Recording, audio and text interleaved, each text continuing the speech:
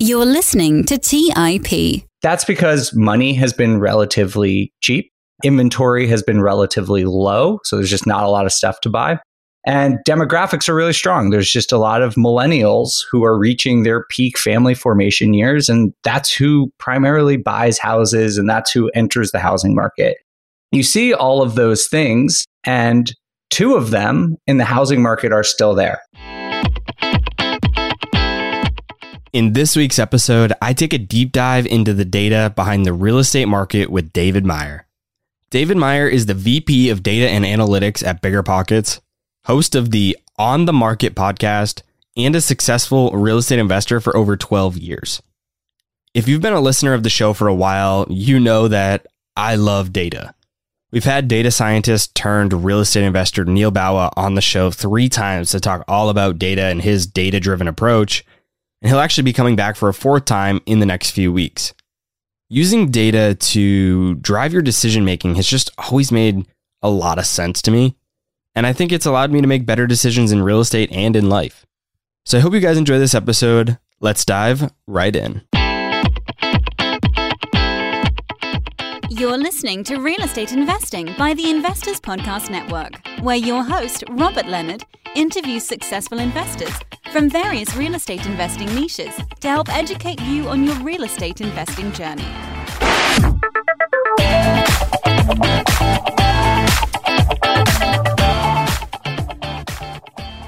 Hey everyone, welcome back to the Real Estate 101 podcast. As always, I am your host, Robert Leonard, and with me today, I have David Meyer. David, welcome to the show. Thanks so much for having me. Before we dive into some of the detailed data that we're going to talk about today, tell us a bit about your real estate portfolio and your journey. You're the VP of Data Analytics at BiggerPockets, but you also own a few multi-unit properties and have owned some single-family properties in Denver as well. So take us through your experiences as a real estate investor. So I graduated from college in 2009 and moved to Denver. And it was a very tough job market then, and started waiting tables. And on the side, I was just looking for ways to bring in extra money. And a friend of mine at the time bought a rental property with his girlfriend, and they were making all this money. And I just thought, man, this is a really compelling idea, and looked into it and didn't really have any money at the time, but was able to find 3 partners to get in on my first deal. This was back in 2010. And we were able to buy a 4-plex in Denver. And I didn't really have any money. I took out a secondary loan to put down on as my 4th of the down payment. And I did all of the property management for free in exchange to build additional equity in the property. And I just loved it. And so I kept doing it pretty slowly in the beginning because I didn't have a lot of money with which to invest. At the same time, I was sort of building a career in software and in data analytics. And in 2015, I was like, man, I really love real estate investing, really love software, and looked for a job. I just Googled real estate software and found BiggerPockets. I had never used the website before. And luckily, it was about a mile away from my house, the place I was house hacking at the time, and got a job and have been working there ever since.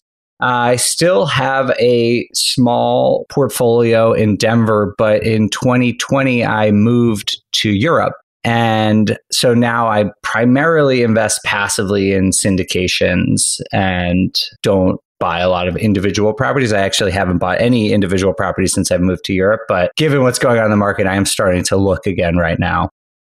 No investing in properties in Europe? No, I looked in Amsterdam where I live, and it's just very expensive, and it's just difficult to do as an expat. There are places in Europe where it is a little bit more attractive, like Portugal, for example, and Belgium, I think, are attractive. But honestly, man, I just didn't want to learn the laws of every individual country. There's just so much. You have to translate everything to English. It's really hard. I know and like the US housing market and figure I'll just stick with what I know. Are you country hopping or are you staying in mostly one place? No, we live in the Netherlands and stay there. My fiance was working for a company in Denver that got bought by Booking.com, and they are a Dutch company. And so they transferred her over there. BiggerPockets was kind enough to let me move. That's sort of our home base. Luckily, we do get to travel a lot, but Amsterdam is our home now. So that first property you bought in Denver back 2010, if you think about what that's worth today, it's probably gone up significantly in value. I mean, even just properties in the last couple of years in Denver have gone up a lot. So I'm curious, you don't still own that property to this day. You didn't hold it for that long, did you? No, I sold it in 2018. I had bought out some partners along the way there and sold it in 2018 for just about triple what I bought it for. Anyone who invests in Denver now will be shocked and a little jealous to know we bought a fourplex for about 450 grand, right, in a very good neighborhood in Denver. Now those are trading in the 1.2, 1.5 million range. But no, I have 1031 exchanged that into some other properties, originally into other single families, into one short-term rental. And then I sold one of those and actually just did a Denver statutory trust, if you're familiar with those. It's basically, anyone listening, it's basically a way to invest in passive syndications with 1031 money. It's a unique sort of investment vehicle. But that really, it did so well. It really launched my investing career and gave me a lot of capital with which to explore different investing strategies and opportunities. Are you doing most of your passive multifamily syndication investing through others that have done it with BiggerPockets, maybe Brandon Turner or somebody along those lines? It's not branded. I do talk to Brandon, but I haven't invested with him yet. But it is pretty well-known people for the most part. I have done one or two smaller ones that are more regional, I would say, but mostly for experienced operators. And, for me, it's syndications are obviously, you do need to do your due diligence. And for me, the experience of the operator is probably the most important one. I'm not typically investing with people who are relatively new to it, although I know there are probably new people who are very good at it already. Pretty recently, back in the middle of July, you published an article on BiggerPockets that you titled "The Housing Market Correction Has Begun." Coming from someone who studies data as much as you, which I'm excited to have that conversation because a lot of people will go on podcasts, social media, and they'll kind of spew their predictions and what they think is going to happen, but they don't necessarily, if you drill into it, they don't really have any data or reason other than just like a gut feeling. Somebody who actually studies the data behind what's going on. I'm interested to chat about that. Given that you study it so much, we'd be probably pretty wise to listen to you. What are you seeing in the data that's making you confident that the market has started to correct? And when you say correction, how do you define that? I should start all of this by saying I also don't know what will happen, but I do think I have an at least informed opinion here. I believe that when you look over the last 15 years, basically since the Great Recession, there was a lot of factors and economic variables that were contributing to rapid price appreciation in the United States. And of course, over the last 2 years, we've seen it really just sort of turbocharge, but it was going up at a pretty good clip even before then. And that's because money has been relatively cheap. Inventory has been relatively low. So there's just not a lot of stuff to buy. And demographics are really strong. There's just a lot of millennials who are reaching their peak family formation years. And that's who primarily buys houses and that's who enters the housing market. You see all of those things, and two of them in the housing market are still there. Millennials still want to buy homes. That's probably not really going to change very dramatically. Whether they can afford to is a different question, but they want to.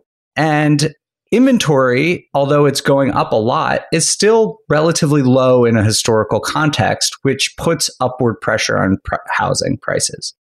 The thing that's really changed is affordability. Interest rates have been going up, and with prices going up as much as they are, we're at a point where affordability for houses is at a near 40-year low. And so that's just going to reduce demand. The way I see it is that we no longer have, for the last 2 years, every macroeconomic factor was like pointing in one direction, which was housing prices were going up. Now, one major factor has reversed, but there's still a lot of support for the housing market in a lot of the fundamentals. I think what's happening is with this declining affordability, we are seeing a lot of demand get sucked out of the market, and that's going to slow down the market very considerably. But there's really, in my mind, not much of a risk that we are going to see the market, at least on a national scale, decline more than, let's say, 10%. And that's a rough estimate.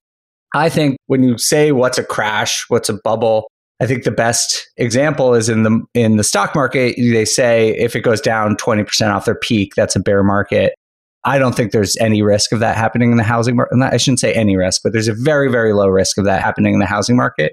And instead, I believe because of these factors, we're going to see housing come off its peak. I do think it's going to decline on a national scale, but it's going to be very regional. And some markets are going to see continued growth, I believe, and some are going to see declines that might approach or even slightly exceed 10%. I've heard a lot of articles and studies say that millennials not only can't afford homes, but they don't want to buy homes anymore. So I'm curious, what data points, what kind of research have you done that is showing that millennials actually want to buy homes? I look at a bunch of different variables. I think the NAR, they put out some like buyer and seller profiles every year, which is pretty interesting. I don't know it off the top of my head, but I think a lot of the idea that millennials don't want homes is that millennials haven't been able to afford homes. And so when you do look at home ownership rates for millennials, it has traditionally been lower than their, like generational peers. So if you looked at like Gen X or baby boomers at this point in their life, they would own more. But I don't know. And I haven't seen really anything that says it's like millennials like, I don't want to buy a home. It's that a lot of us, I don't know how old you are, Robert, but for my peers who graduated college in the late 2000s-ish, it was a really terrible job market and it was a tough time to start saving money. And I think a lot of millennials generationally were behind financially. And that explains more of the lag in homeownership. But we're seeing now in terms of family formation data, it's really catching up and people want, like when they start a family, they want to buy a home. And so the demand has been really led by millennials for the last couple of years. If you look at most of the data sets that track this kind of stuff. When you're doing your data analysis, why don't you put much weight on price drops? I think it's important. It's a major indicator, but I think ultimately at the end of the day, it's really about what home prices sell for, not what the seller is asking for. And a price drop is really a reflection of whether or not the seller is in tune with the market. And at a time when the market is in transition, like it is right now, sellers are going to be optimistic and think, oh man, 3 months ago I could have gotten this and maybe someone will buy it. And so they'll put it at that number. But the market has turned and people aren't just going to pay anything that you put on, anything you list it for at this point. I think we're seeing that in the price drop numbers, that sellers are being a little bit overambitious. And that does reflect that the market is cooling. But at the end of the day, to me, what really matters is that housing prices year over year are still up. And that shows that there's not like a crash happening right now, despite there being some lead indicators that show that the market is softening. Yeah, this made so much sense when I read this or heard you say this. It made so much sense to me because for me, when I was actually just sold one of my rental properties and my agent said, if you want to sell it really, really fast, sell it at 100. If you want to sell it for fully what I think it's worth, sell it for like 110. But if you really want to push it, I think we might be able to get 120. In this case, we were like, okay, let's just list it for 120, see if we get anything. And if we don't, we'll just drop it down to what it's probably really worth at 110. And we listed it at 120 and, we got an offer and it sold. But if we hadn't, we would have just dropped it to 110. And I don't, like you said, that wouldn't have been an indication of what the market is doing or saying. Like, it's not that the market's declining. It's just that we were aggressive on our pricing and we just had to drop it to really more in line with what it's really worth. Totally. And I think people got used to, I talked to on my podcast, a lot of people who flip a lot of houses, for example. They've just gotten used to being able to just throw any number up there and people have been willing to pay for it for the last couple of years. And it seems like that is changing. I don't flip houses. This is just from what I hear from my friends. That they can't just throw up any number, but they're still hitting their margins that they would expect in a normal year. It's not like they're selling at a loss all of a sudden. The margins are still good. The profit is still out there. It's just not the carnival it's been for them for the last 2 years anymore. Let's take a quick break and hear from today's sponsors. Hey guys, about a year and a half ago, my wife and I got married, and one of the most stressful parts of our relationship has been trying to join our finances together. We all know that money issues are a leading cause of divorce, but Monarch, the top-rated personal finance app, has built-in collaboration features so that you can invite your partner at no extra cost.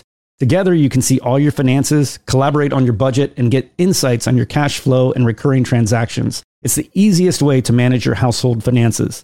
Unlike other personal finance apps that we tried, Monarch's simple, intuitive design makes it so easy to set up, customize, and use. Monarch is obsessed with constantly improving the product, and they release updates every 2 weeks and allow customers to submit suggestions, vote on requested features, and view the product roadmap. Most importantly, they never sell your data to third parties or show you ads. After trying out Monarch for myself, my wife and I understand why it's a top-rated personal finance app. And right now, listeners on this show will get an extended 30-day free trial when you go to monarchmoney.com/MI. That's monarchmoney.com/MI for your extended 30-day free trial. Go to monarchmoney.com/MI for an extended 30-day free trial. Hey guys, have you ever wondered if there's an AI tool like ChatGPT specifically built for the stock market? A tool that not only does the research and analysis for you, but also allows for dynamic discussions? Well, wonder no more. Meet Meika, your AI-powered stock research assistant, now enhanced with real-time stock data. Let Meika do the heavy lifting for you to significantly reduce your research time. And the best part, Meika is 100% free. Ask Meika questions like, explore the financial health of Apple through a summary of its balance sheet. Compare the financial statements of Apple and Tesla. What is the analyst price target for Microsoft? What is the social sentiment analysis of Amazon? And millions of other queries right at your fingertips. Visit Meika.com. That's MEYKA.com. Hey guys, when it comes to financial advice, you've got to trust the source. It's why you listen to this podcast. When I'm looking to upgrade my wallet, I turn to NerdWallet. Their expert team of nerds dives into the details to help you find smarter financial products. Before NerdWallet, I'd pay for vacations with whatever credit card was in my wallet. But I was missing out on miles I didn't even know I was leaving on the table. Now I've got a new card with more miles and more upgrades. What could future you do with more travel rewards? A hotel upgrade? Lounge access? A free flight to a bucket list destination? Wherever you go next, make it happen with a smarter travel credit card. Don't wait to make smart financial decisions. Compare and find smarter credit cards, savings accounts, and much more today at nerdwallet.com. NerdWallet, finance smarter. Check out nerdwallet.com and start making smarter financial decisions. As with all cards, credit is subject to lender approval and terms apply. All right, back to the show. Talk to us a bit about how inventory shortages could get even worse as interest rates rise and homeowners feel locked into their current property. I think this is going to be one of the most interesting things to watch in terms of real estate data over the next few years, because inventory has been trending down for decades. And inventory, just for anyone listening, is basically the number of properties available for sale at any given time. So usually it's the last day of the month. That has been trending down, and basic supply and demand indicates that if inventory is low, then that's going to put upward pressure on housing prices. And there is this theory that even though it's super low right now, it might get worse because interest rates have been so low that people aren't going to sell. And if you were a homeowner and you locked in a 3% interest rate for 30 years, it's not necessarily very attractive to sell that home, move to another property that's probably significantly more expensive at a higher interest rate. And to trade up right now is incredibly expensive for people who have bought over the last 2 or 3 years. And so there is this theory that people won't list their properties. I think there's some weight to it. I don't think it's going to be as dramatic as some people believe, because ultimately for most home buyers, selling and buying a house is more of an emotional decision. It's more of a circumstantial decision and less of an economic decision. But for some people who don't need to sell, they won't. And for investors, I think they're less likely to sell if there's less attractive options out there. And just anecdotally, there is some information recently that's showing this might be true. Like over the last couple of weeks, the number of new listings, so the amount of people who listed their properties for sale for the first time, has started to decline again. And so I think there's a real chance that inventory doesn't really rebound to pre-pandemic levels in the near future, at least on a national level. I think it's too early to make that call, but it's going to be a very interesting thing to watch in terms of the dynamics of the housing market.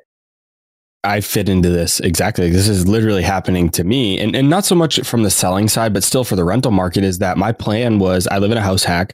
My plan was and I'm using an FHA. So my plan was, after I lived here for a year, was refinance into conventional if I could, and then use an FHA again to buy my next house hack. But now with interest rates doing what they're doing, if I were to just lose my rate and go to current market rates and nothing else changed, my monthly payment on this house hack would go up like $900 to $1,000 a month. My interest rate's 2.25% on a 30-year fix. That's awesome. When I went to the title company to close, she said it was the lowest interest rate she's ever seen. And so never heard that. Yeah, it's awesome. And I didn't buy it down, no points, nothing. That was just the actual rate. But so now, like, my property is not going to go on the market for rent. So that's, like you said, it's not on the selling side. So it's not necessarily inventory of sales, but it's inventory of rental markets. So that's an impact as well. And now I'm not a buyer to buy another property because kind of stuck a little bit in this one. So I'm trying to figure that out. So when I was reading this and heard you talk about this, it was definitely something that anecdotally I feel is true for sure. I think it's going to be really interesting to see what happens. We study a lot of data, but so much of it is psychological. To see people, even if it's not a rational decision, they see that interest rate and they don't want to pay more. And sometimes it is a rational decision. Sometimes it's more emotional, but it'll be that this is one of the most important things. I actually was just writing another article that, like, really, to me, inventory levels are like the X factor in the housing market over the next few years. Like, we know sort of what's happening with a lot of the other trends, but whether or not inventory gets back to pre-pandemic levels will make a big impact on what happens with housing prices.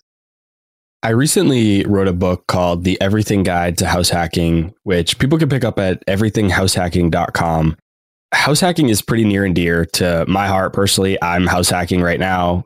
So I want to talk about this article that you wrote that is the 98 best markets for house hacking. When I saw it, I was pretty intrigued. And now I want to test you. What are every single one of those 98 best market? No, I'm just kidding. I should have titled this something different, because it was really, I just looked at the 100 biggest markets and measured how good they were at house hacking. And then I put a bad title on it. Well, hey, it gets people to click, right? It's more interesting maybe than 100. So, but before we get into the data that makes for a good house hacking market, give us a quick overview of how you define house hacking. I think house hacking is basically just an owner-occupied real estate investment. And you can traditionally do that in two ways. You can either buy a small multifamily, live in one unit and rent out the rest, or you could buy a single family home and rent by the room. So find roommates. And I'll just say, I also love house hacking. I did it for several years. I think it's a no-brainer way to get into real estate investing. And that's honestly why I wrote this article, is that with declining affordability in the housing market, you see a lot of headlines about, like, should I rent or should I buy? That's a good question. But there's always option 3. Exactly. I was just like, there's a third option. And house hacking, it's like almost always the best option. That's why I wrote this article, because I was kind of like, it's this false dichotomy to say, like, you could do one or the other. There is like a really good middle ground that is a very safe investment and like really beneficial to almost anyone's financial position. I don't know. Do you know who Ramit Sethi is? Yeah. I love a lot of what he says. I hate a lot of what he says. I'm like I don't he's a perfect example of like, you can love some of the things some people do and not for everything. And so he talks a lot on Twitter and social media in general about this like rent versus buy debate. And I almost every time I see it, I comment like there's a third option, house hacking, like every single time. And he hasn't gotten back to me yet, but if he ever does, I hope he sees it at least. What's his position on rent versus buy? His position is that it almost always makes sense to rent for most people. And he's a renter. He says that a lot of his wealthy friends rent. He says he has nothing against buying a house. Like if you want to buy a house, that's fine. Like I'm not going to tell you shouldn't, but just realize that from a financial perspective, it's not an investment. It's not like the best optimal financial choice for most people. It's an emotional one, and you need a backyard, you need bedrooms and space and these types of things for your family. And you're doing it from that perspective. You're not doing it from a financial perspective. And I think in many cases he's right, and in some cases he's not. But the point is that for me, and like you said, is that I think he forgets that there's a third option. Definitely. And I think that's generally true. I listened to this other podcast recently, and the guest was saying, I forget his name, that like buying a home is sort of, it's not a bad financial decision. It's just like you said, it's not the optimal financial position. And I think that confuses people too who want to buy a home and they're like, oh, I'm going to lose money. It's like not like you're necessarily losing money. It's like if you took the money and invested it into a different type of asset, you might make more money. But if you want a home and you want to buy one and that's important to you, it's not like you're throwing money away in most cases. Sometimes you are, but in most cases, it's sort of like a forced savings account. It's just not going to make you as much as investing in rental properties or putting it in the stock market or something like that. The problem with the rent buy kind of debate that I see, and the math does a lot of times work out to be the rent in the rent's favor, but like you said, it's dependent on you investing that money in something else. And I think that is a huge flaw in that kind of debate, because if you adjust that number at all of what people take from that they would have put for down payment on buying something and instead investing that and renting instead, I just don't think most people will do that. That's the thing. Like, I think if you adjust that down a little bit, renting doesn't necessarily always become better. So I think you're making, not you specifically, but people that are making that argument for renting are making a big assumption about people's psychology. And I just don't think that's always true. I totally agree. So on this article, there's a calculator you can actually download for free attached to it that basically lets you see house hack, rent, traditional home purchase. And to do this calculation properly, you need to input a rate of return like you're talking about. It's like, what is the rate of return on that you would generate if you took the money from a down payment, for example, and put it in the stock market? And at first I was like, oh, I'll set the default at like 8 or 9% because that's like the standard S&P index fund number that you hear. And I was like, no way. There's no way that people have the discipline. I don't have that discipline to like put every dollar that I don't invest into the stock market and invest it at optimal returns. And so I put it at like 3 or 4% because that seemed like more realistic. But for some people, that number might be zero. Like if they're not going to take that money and invest it, then that totally changes the math like very dramatically. And probably means that you should buy a house because it's that forced savings account that will get you to invest at least a little bit. It's not going to make you the same 9-10%, but it will at least improve your financial position over time. We are definitely completely aligned in the same boat on that one. Getting back to the markets for house hacking, what data were you looking at to determine if a market was one of the best for house hacking? Are you looking at rental rates versus property values so you can kind of get that price to value or price to rent ratio kind of in line with maybe more affordability? Like what are you looking at there? Pretty much. So because there's so many variables in house hacking, I sort of had to make a lot of assumptions.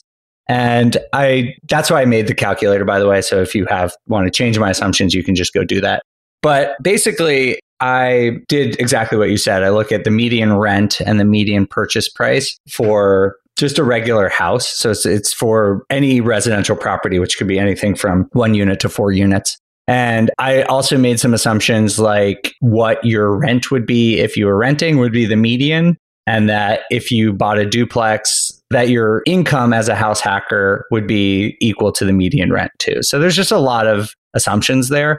But I think my goal is if you hold those assumptions true, they might not be the best assumptions, but as long as you hold them true across all of the markets, then it shows you directionally which markets are better and which markets are worse for house hacking. I'm sure there's nuance there, but I think that's a pretty good way to at least get a sense of like the trends here.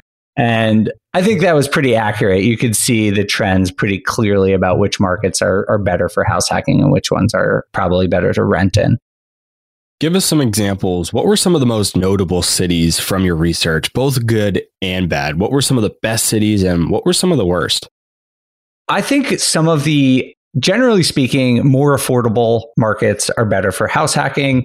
I don't think that's super surprising, but just to give like a shout out to one that I was surprised by is usually you see big cities aren't as good for investment, like huge cities. Like San Francisco or New York, but Chicago was one of our best cities for house hacking.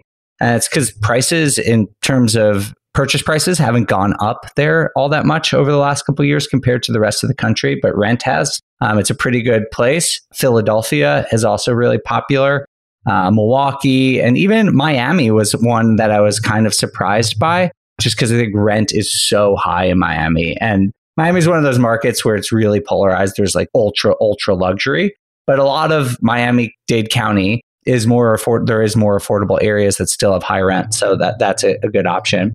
On the other end, like the markets that aren't great are the ones that you've probably heard are in a bubble, like Boise, Reno, Austin are all some of the ones where it's just the price of housing has gotten so crazy there, even with house hacking, it might not make sense because it's just the prices are so out of whack with the rest of the economy in those local markets.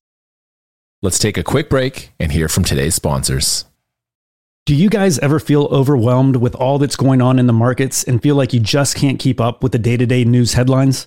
Today's show sponsor, Yahoo Finance, is my go-to solution to keeping up with today's top news and stay informed with what is happening globally. With Yahoo Finance, I'm able to see the biggest trends and biggest movers in the stock market, what is happening with interest rates, major geopolitical events, and much more. If it wasn't for Yahoo Finance, I would have no idea that Tesla is laying off 10% of their staff or why iPhone shipments are down 9% year over year. Yahoo Finance also has a number of other cool features, including a tool that lets you link in all of your investment accounts, analyst ratings and independent research, as well as the ability to create customized charts. Yahoo Finance is one of my favorite tools I use in my investing toolkit, and it's what I use each morning to kick off my day and stay in the loop with what's happening in the markets. Join more than 90 million monthly users today and get comprehensive financial news and analysis at yahoofinance.com.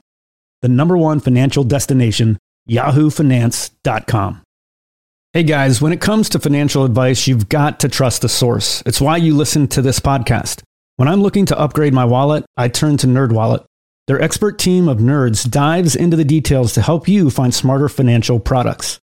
Before NerdWallet, I'd pay for vacations with whatever credit card was in my wallet. But I was missing out on miles I didn't even know I was leaving on the table. Now I've got a new card with more miles and more upgrades.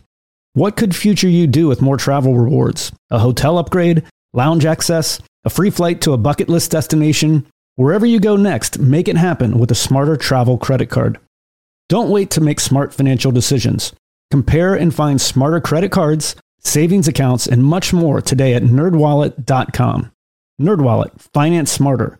Check out nerdwallet.com and start making smarter financial decisions. As with all cards, credit is subject to lender approval and terms apply.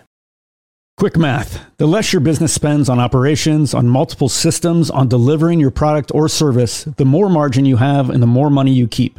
But with higher expenses on materials, employees, distribution, and borrowing, everything costs more. So to reduce costs and headaches, smart businesses are graduating to NetSuite by Oracle.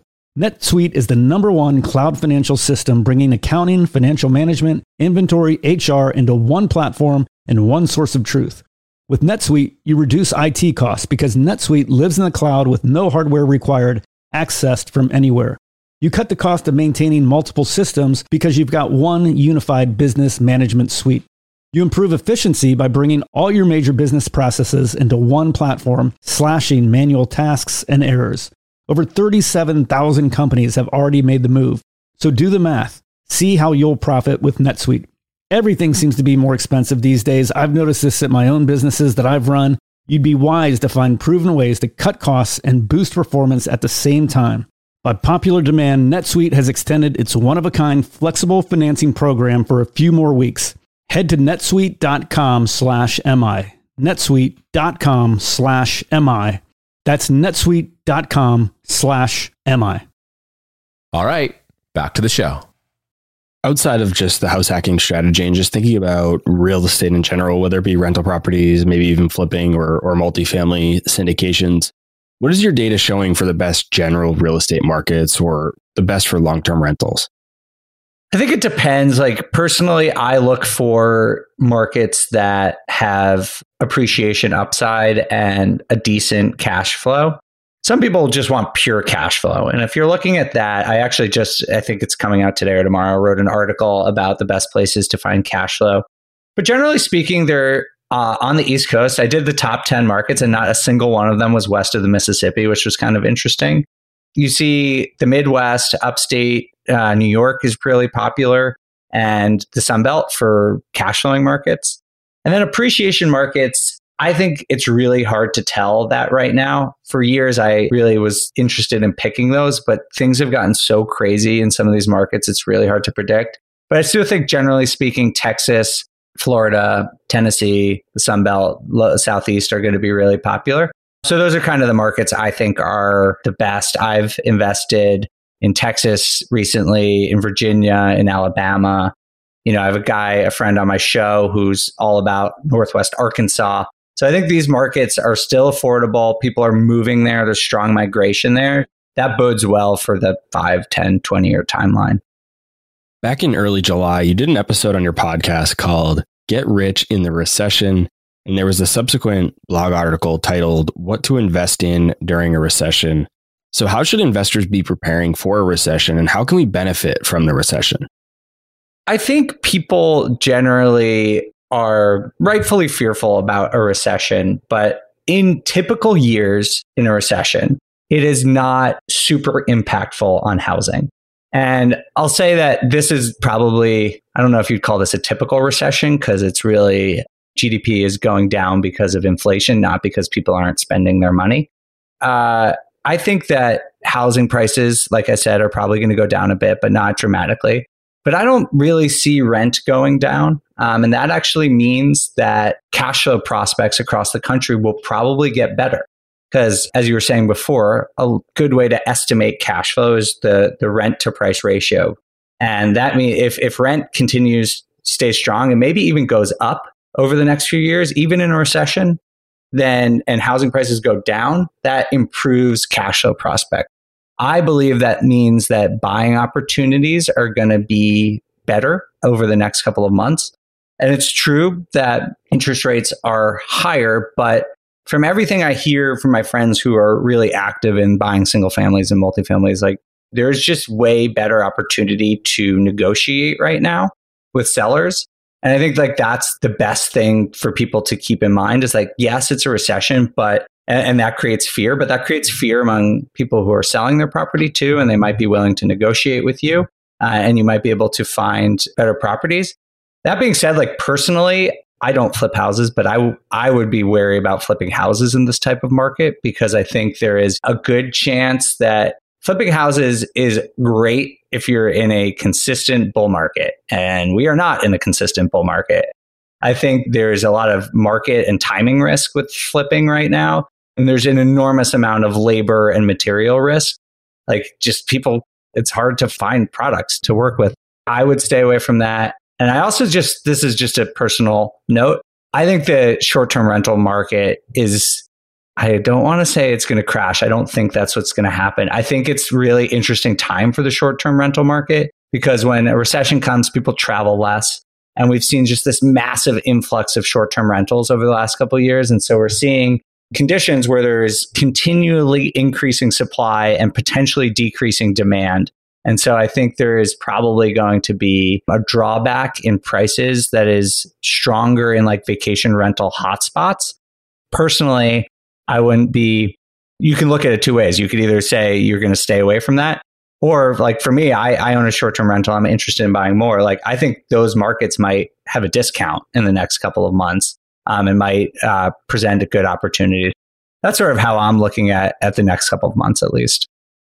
Yeah, I think the short-term rental debate is really interesting. I hear people come on the podcast and they say they're short-term rental investors. Obviously, they're a little bit biased, but they don't think that there's any concern for short-term rentals. And then others don't necessarily feel the same way, maybe such as yourself. I don't necessarily kind of see it that way. I'm not personally a huge fan of the short-term rental investing strategy as a whole. I just don't personally like staying in Airbnbs all that much myself. It just doesn't make a lot of sense for me to invest in it if I don't really love it myself. So I'm really interested to see. There's a lot of money that's going into Airbnb and short-term rentals, which I think is interesting. There's funds that are multi-hundred millions, if not billions of dollars that are going into the short-term rental space. So that's really interesting. Like you said, it's going to be a really interesting time for short-term rentals. And I'm excited to watch it play out, especially with no dog in the fight, really.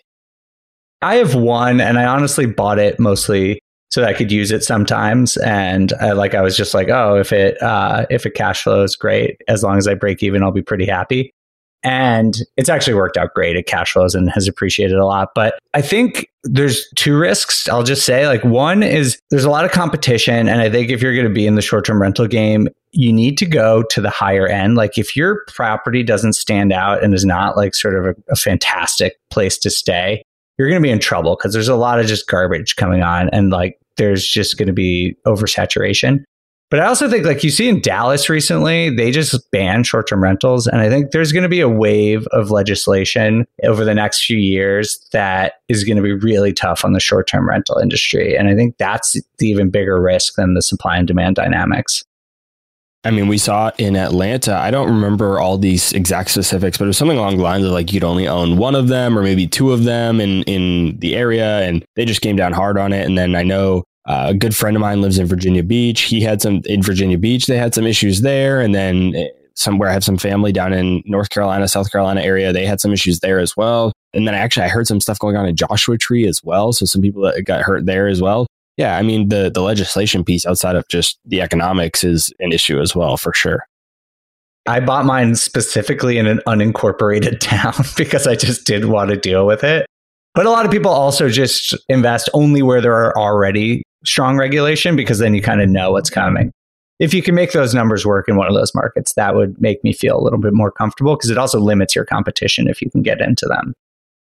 Yeah, that would be my exact approach as well. Is if you're going into a city or state that already has pretty well-defined short-term rental laws, the chance of them changing abruptly, I think, is significantly lower than if there's no laws or very little laws or regulation already.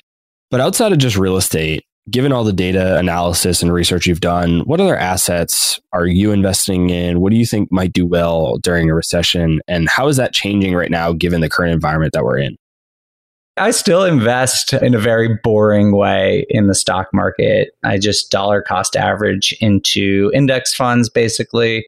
And I would say that about 25% of my portfolio overall is in the stock market and the rest is in real estate. I buy crypto a little bit just for fun, but a very, very little bit amount. But the thing I'm actually getting, I haven't pulled the trigger yet, but I'm interested in is within real estate, there's people talk about diversification across asset classes, and I'm a pretty firm believer in that. But I also think like in real estate, I try to diversify because I have now that I mostly invest passively, you can diversify across markets, which is really nice in different regions of the country. You can diversify between, I only invest in residential currently, but you can, if you want to get into office or industrial or storage. But I'm looking into getting into note investing. I don't know if you do this at all, but the returns look really good, especially as interest rates go up.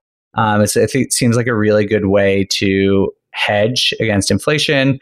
And they're really experienced operators. I'm not going to start like going and underwriting loans myself, but I think that it's like a way I'm interested in hedging my own real estate portfolio and staying in real estate kind of. But but it's just like another way to diversify across the spectrum of different ways to invest in real estate.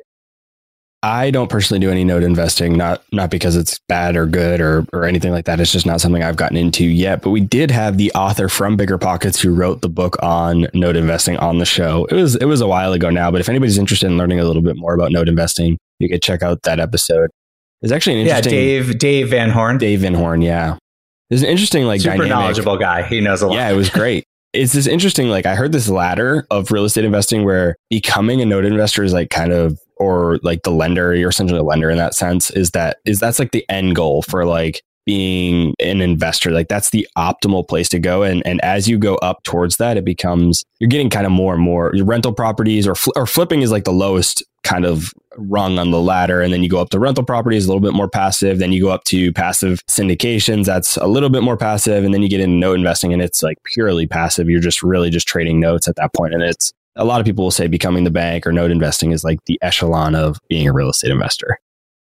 That's interesting. I haven't heard it put that way, but it makes sense, right? The flipping is a lot of hustle. It's a lot of effort. And I guess over time you just want to do less. Well, I hear a lot about it from the creative financing standpoint of seller financing. People are like, I've owned and operated these for a while. Now I want to be the bank. I don't want to do anything and I'm still going to get my money coming in every month. It's completely passive. It's that kind of note. And then a lot of them, what they'll do is if they need a payday from seller financing is they'll go sell their note that they have with the seller financing to a note investor. And now they got bought out. And so, yeah, it's just kind of the way that I've heard it explained, especially with creative financing. That's a good idea. I'm just starting to look into it, but that type of investing to me is, sort of immune to economic cycles. Of course, notes become more risky in a recession. But, if you have an experienced operator who knows how to rehabilitate loans or knows how to deal with that, I think that you can generate strong returns year round. And personally, I don't, if you look at getting back to the data, foreclosure data right now, I don't think there's a risk of a foreclosure crisis even in this recession. So I don't see a lot of risk in note investing right now. Yeah, there was a lot of talk about when the moratoriums were ending that there was going to be a massive flow of evictions. And I mean, I don't follow the data as closely as you do, but I haven't personally seen that kind of happening, or I haven't seen any news stories or anything like that. No, it's just not going to happen. I mean, if something else changes, of course, there could be a wave of foreclosures, but foreclosures keep dropping. It's the data is overwhelming that there is not really a risk of a foreclosure crisis, at least related to COVID-19. Sure, if there's a huge job loss recession in the next 6 to 12 months, that could change. But based on the moratoriums, it's something 90% of people who exited the forbearance program did so in good standing. And I had a guy named Rick Sharga on our show recently who works for Adam Data and is the foreclosure guy. And he was saying that a lot of the foreclosures that are coming online right now are ones that were from pre-pandemic. They were in bad standing. They sort of caught a break with the pandemic and got to go into forbearance. And now they're just sort of back to where they were pre-pandemic. And that's the majority of foreclosures. So again, it's not because of COVID. It's just the normal cycle that was happening in 2019 resuming. Yeah, you got to look at correlation versus causation there. Exactly. Well, David, as we wrap up the show, I want to give you a chance to tell the audience where they can go to connect with you, find more about your data, research, blog posts, even your podcast. Tell us, where is the best place to connect with you? I host a podcast called On the Market. We have a bunch of experienced real estate investors, and we talk a lot about data and economic trends and basically try to keep people up to date on the housing market, rates, trends that could be good opportunities for investors. So you can definitely check that out on Apple, Spotify, YouTube.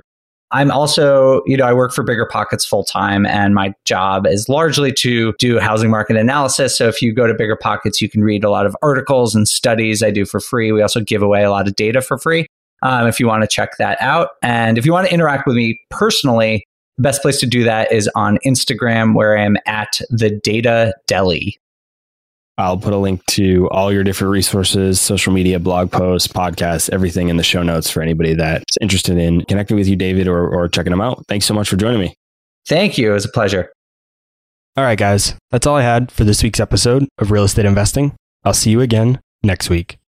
Thank you for listening to TIP. Make sure to subscribe to We Study Billionaires by the Investors Podcast Network. Every Wednesday, we teach you about Bitcoin, and every Saturday, we study billionaires and the financial markets. To access our show notes, transcripts, or courses, go to theinvestorspodcast.com. This show is for entertainment purposes only. Before making any decision, consult a professional. This show is copyrighted by the Investors Podcast Network. Written permission must be granted before syndication or rebroadcasting.